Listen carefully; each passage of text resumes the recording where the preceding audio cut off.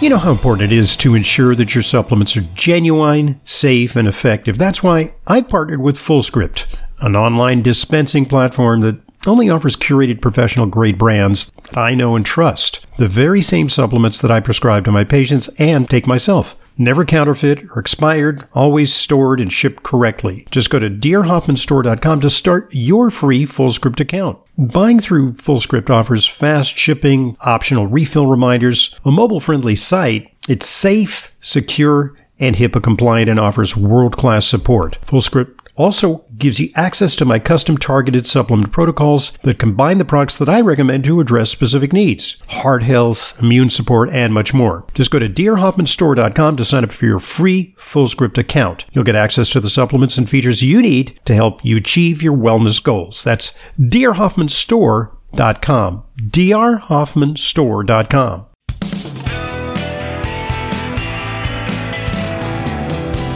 Welcome back to today's Intelligent Medicine Podcast. I'm your host, Dr. Ronald Hoffman. The subject is autoimmunity, and we're talking about natural approaches to autoimmunity. Our guest is Dr. Angela Lucterhand. She's a doctor of chiropractic, and she's an expert in functional medicine, which is the medicine that I espouse. She is also active teaching and working with health professionals and the general public, explaining complex subjects like autoimmunity. She's now Director of Product and Program Marketing at Ortho Molecular Products. You can find them at, orthomolecular.com? Yep. Okay.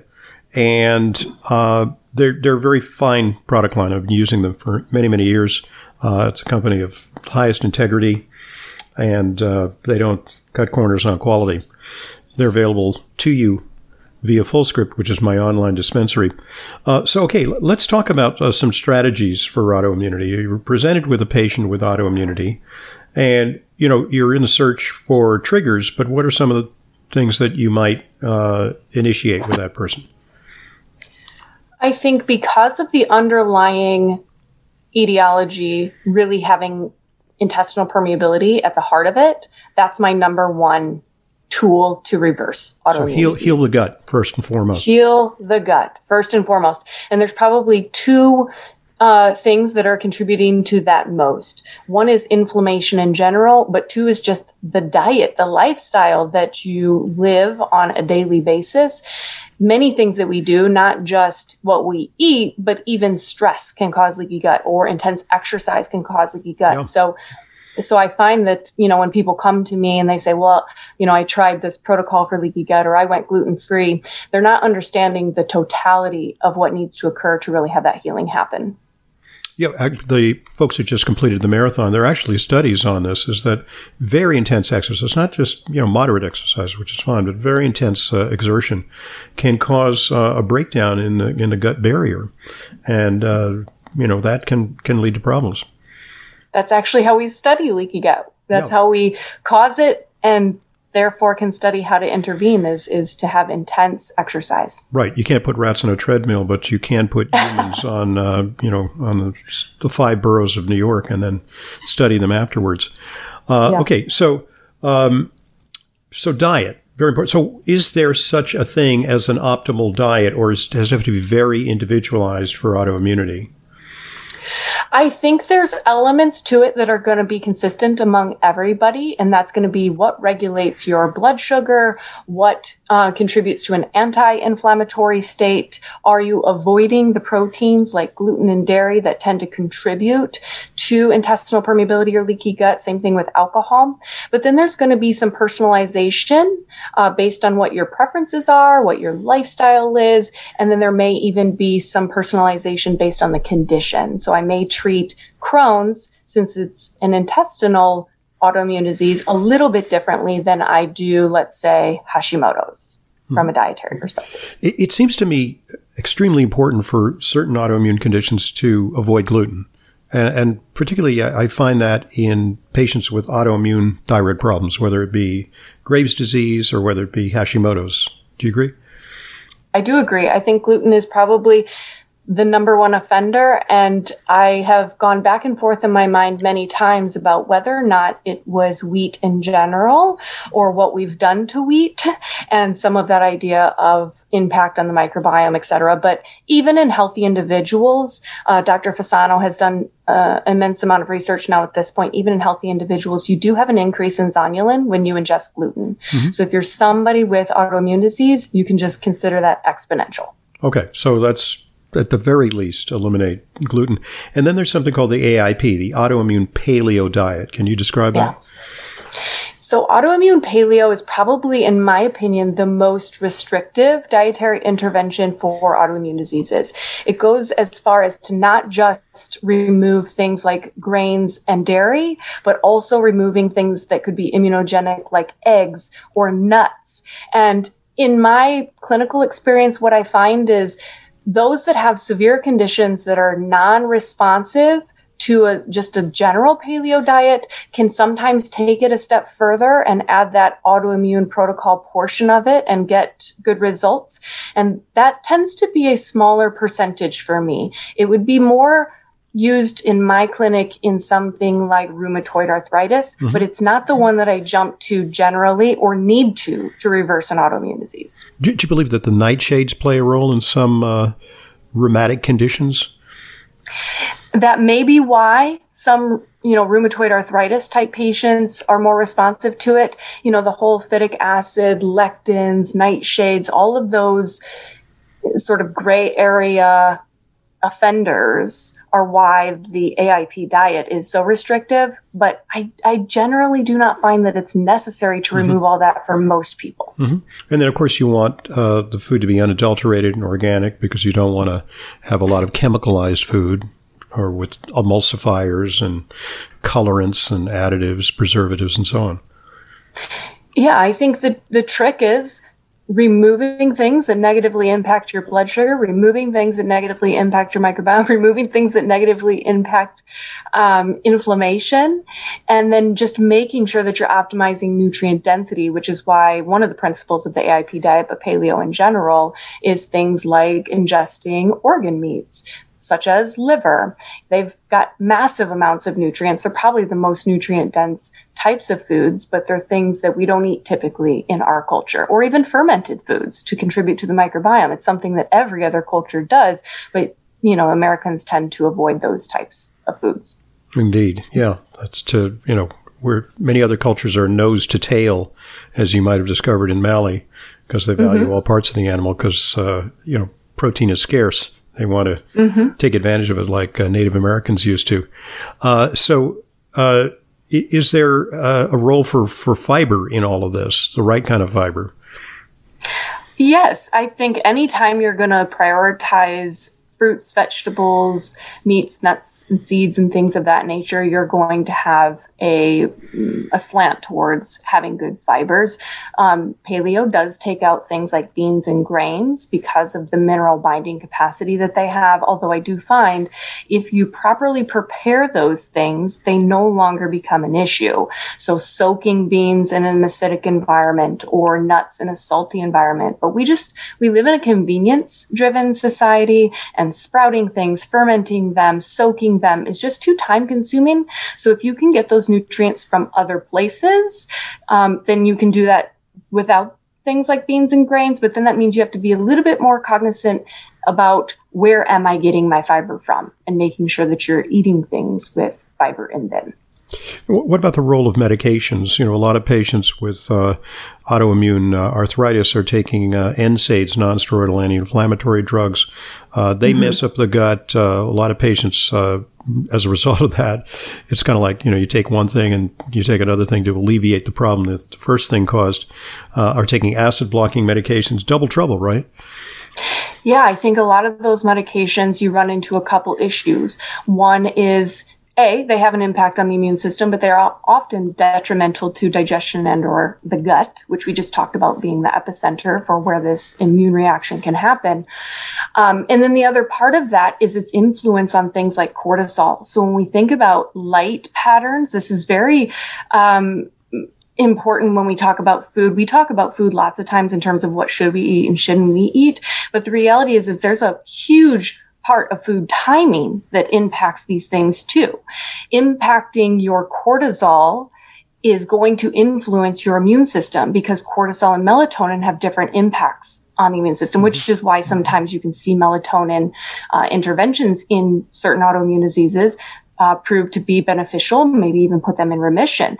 I don't think it's rocket science, but I do think it means we need to think more about when are we eating, when are we being exposed to light, are we taking things that are impacting cortisol, like the, steroids and things like that are often prescribed, because that will also hinder someone's ability to heal. Right, and steroids kill your androgens, and we know that females more prone to autoimmunity. And so in some studies, and I'm sure you're aware of this, in lupus, for example, giving female patients DHEA, which is very much suppressed by corticosteroids, can be helpful, and helpful in both sexes as well. Yeah, I've never used DHEA personally for a part of my protocol in autoimmune patients, but there are definitely studies associated with lupus, rheumatoid arthritis, and IBD that I know of. They're usually higher amounts of DHEA, and we do know that DHEA is anti-inflammatory, and chronic stress decreases DHEA. So even just the ability to manage stress can have a huge impact on whether or not you're able to heal. Okay, so Ortho Molecular has given a lot of thought to how to support patients with immune problems. And they've come up with some novel ways. So can you describe some of those?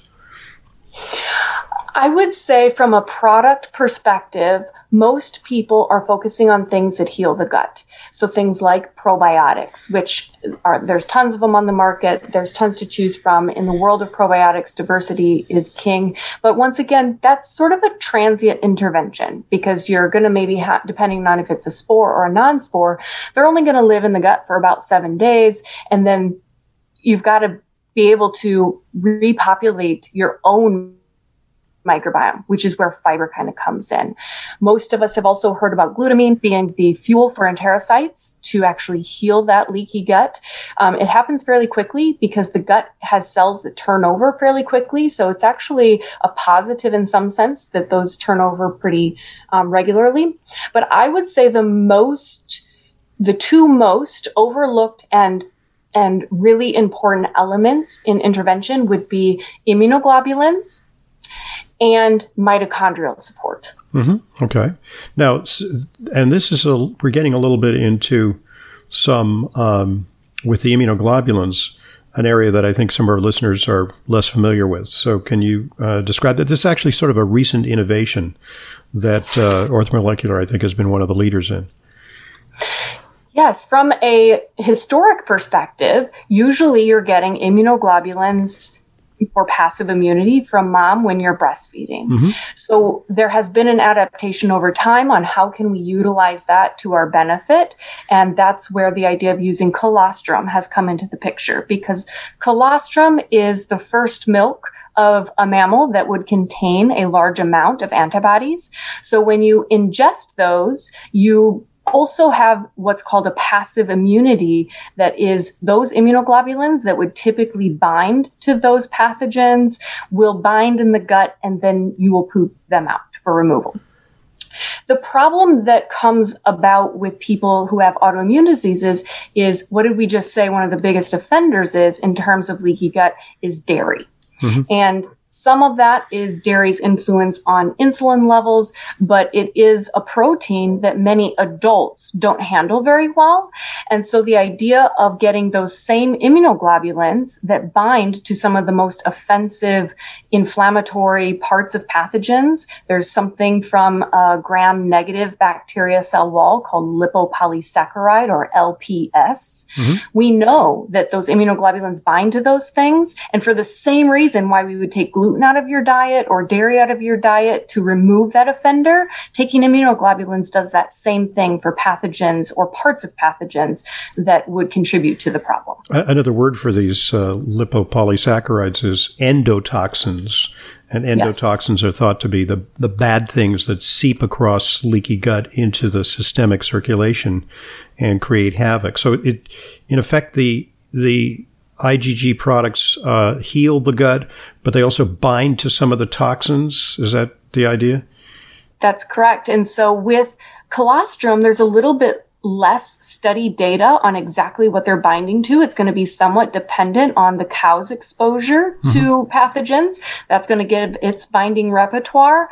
But with the serum derived bovine immunoglobulins, also known as SBI, there's a lot more study data on exactly what they bind to, and the binding repertoire tends to be a little bit more robust. We do know that they bind specifically to LPS, although they bind to tons of different antigens that would stimulate an immune response. And when you're talking about turning down inflammation or resolving inflammation so that the gut can heal, binding those is a huge part of intervention for those folks. So there seem to be different products. I think one is SBI Protect, or one is SBI, and another one is IgG Protect. Am I correct? Correct. So IgG Protect is a colostrum based, and so that's dairy. The SBI is a serum based, so there's no dairy proteins at all. Exactly. Okay. And is there any guidelines that you use to use one or the other? I tend to find that SBI early on is better tolerated by autoimmune conditions. And then when you see some resolution of the intestinal permeability, whether you're running stool analyses or you're just, tracking autoantibodies, then they can usually handle some of the IgG Protect without it being an issue, but it's not more economical, I guess, too, right? Yes, exactly. Okay. Is that the full repertoire of gut healing products? Yeah, I would say in conjunction with your dietary interventions. I'm big on bone broth as well, but from a supplement perspective, you're looking at glutamine, probiotics, and immunoglobulins, also known as antibodies, are your three big ones. Okay, folks, at this point, let's pause and allow one of our sponsors an opportunity to share this vital message with you. Here goes. This episode of Intelligent Medicine is brought to you by Healthy Aging, providing you with the unique energy support of Pure NT Factor. NT Factor is the only nutritional formula clinically proven to reduce fatigue, whatever the cause, whether it be age, illness, or just being run down. NT Factor from Nutritional Therapeutics repairs damaged cells and restores healthy bacteria in your digestive tract. Clinical trials have shown NT Factor reduces fatigue by almost half, and it even reverses some symptoms of aging. I've been taking NT Factor for years with a 45-day money-back guarantee of nothing to lose. To order, call 800-982-9158. That's 800-982-9158. Or go to ntfactor.com. That's ntfactor.com. Thanks for listening, and thanks for supporting our sponsors. They're what make Intelligent Medicine your free resource on health. And now back to today's guest, Dr. Angela Lucterhand. Okay, so there's a lot of itis. Virtually every autoimmune condition ends in ITIS. And so there's a lot of inflammation involved. What are some of the strategies for quelling inflammation? I would say remove the offender. Yeah. So that's part of what's happening with diet and lifestyle intervention. When we think about anti-inflammatory supplements, lots of times we're talking about high-dose fish oil, which I really love because that also helps cell membrane function and cell signaling. But you could also use things like turmeric. I think most people are familiar with something called curcumin, which is a part of turmeric. But I would say I'm not a fan of liposomal forms of those types of ingredients because when we're talking about plants, one of the major target tissues for plant compounds is actually the microbiome. Okay. So the microbiome takes those plant compounds and turns them into things that don't exist otherwise. And so when you do something like a liposome to force absorption, then you sort of bypass that element. See. Okay, that's interesting. So you're saying you would just like all that curcumin not to be taken up above the lower GI tract, the small intestine, and get into the bloodstream. You want it to actually work inside the gut. Yeah, there hasn't been a single study that show a higher level of curcumin in serum actually gets better clinical outcomes. And there's actually been studies where they've taken turmeric and removed curcumin from it and still had positive impacts on rheumatoid factor, inflammation markers, etc. So it just breeds this question in your mind, like if it's not just curcumin or if we get more into serum and it doesn't actually change outcomes the way we would expect, then how is it working? And the more microbiome research that's research that's come out, we find that the microbiome does things to these plant compounds that we are unable to do ourselves with, technology. So yours is a little bit of a departure from the industry standard, which is now moving more towards liposomal forms of curcumin. Correct. Okay. And the product, the name escapes me for now, but I take it. What's it called? Tereva. Tereva, yeah. Yes. I just ordered a case of it. Okay. So what about, are there any other anti-inflammatory compounds that you like? Boswellia, for example? Yes, I think anything that's going to stabilize mast cells is also another really important one, especially for the neurologic conditions, things like quercetin and whatnot. Okay. We're realizing, how influential mast cells and histamine and the influence on leukotrienes and prostaglandins and all those inflammatory things that we talk about. If you can stabilize mast cells, some of those plant compounds have a really profound effect as well. Okay. So now let's focus on the mitochondria, because a common denominator of many of these autoimmune conditions is, extreme fatigue, exhaustion, and brain fog, depression, which suggests that the brain is, instead of a 100-watt light bulb, it's a 25-watt light bulb, like the kind that you have in your refrigerator. It's not, putting out enough energy because of the chronic inflammation, or the chronic mitochondrial dysfunction. So what are some of the strategies for supporting the mitochondria? I'm actually a huge fan of food timing for that perspective too. So when you are not digesting, you have the ability to go through something called autophagy, which is the same thing for mitochondria, called mitophagy. So having periods of time where you're not digesting any food can be important.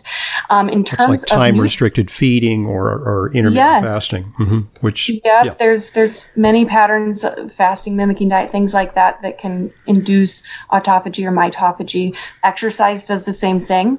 There are some compounds that mimic fasting. So things like resveratrol is one of those you may have heard of before. The sirtuin pathway and so on. Yeah. Exactly. Yep. And so there's some of that element to it. I think that the mitochondrial role in T cell surveillance, so your body's ability to even have a surveillance mechanism and know which T cell to differentiate into, is dictated by mitochondria. And many of things that are driving mitochondrial production of ATP, which is the energy component of that, are going to be things like acetyl L-carnitine.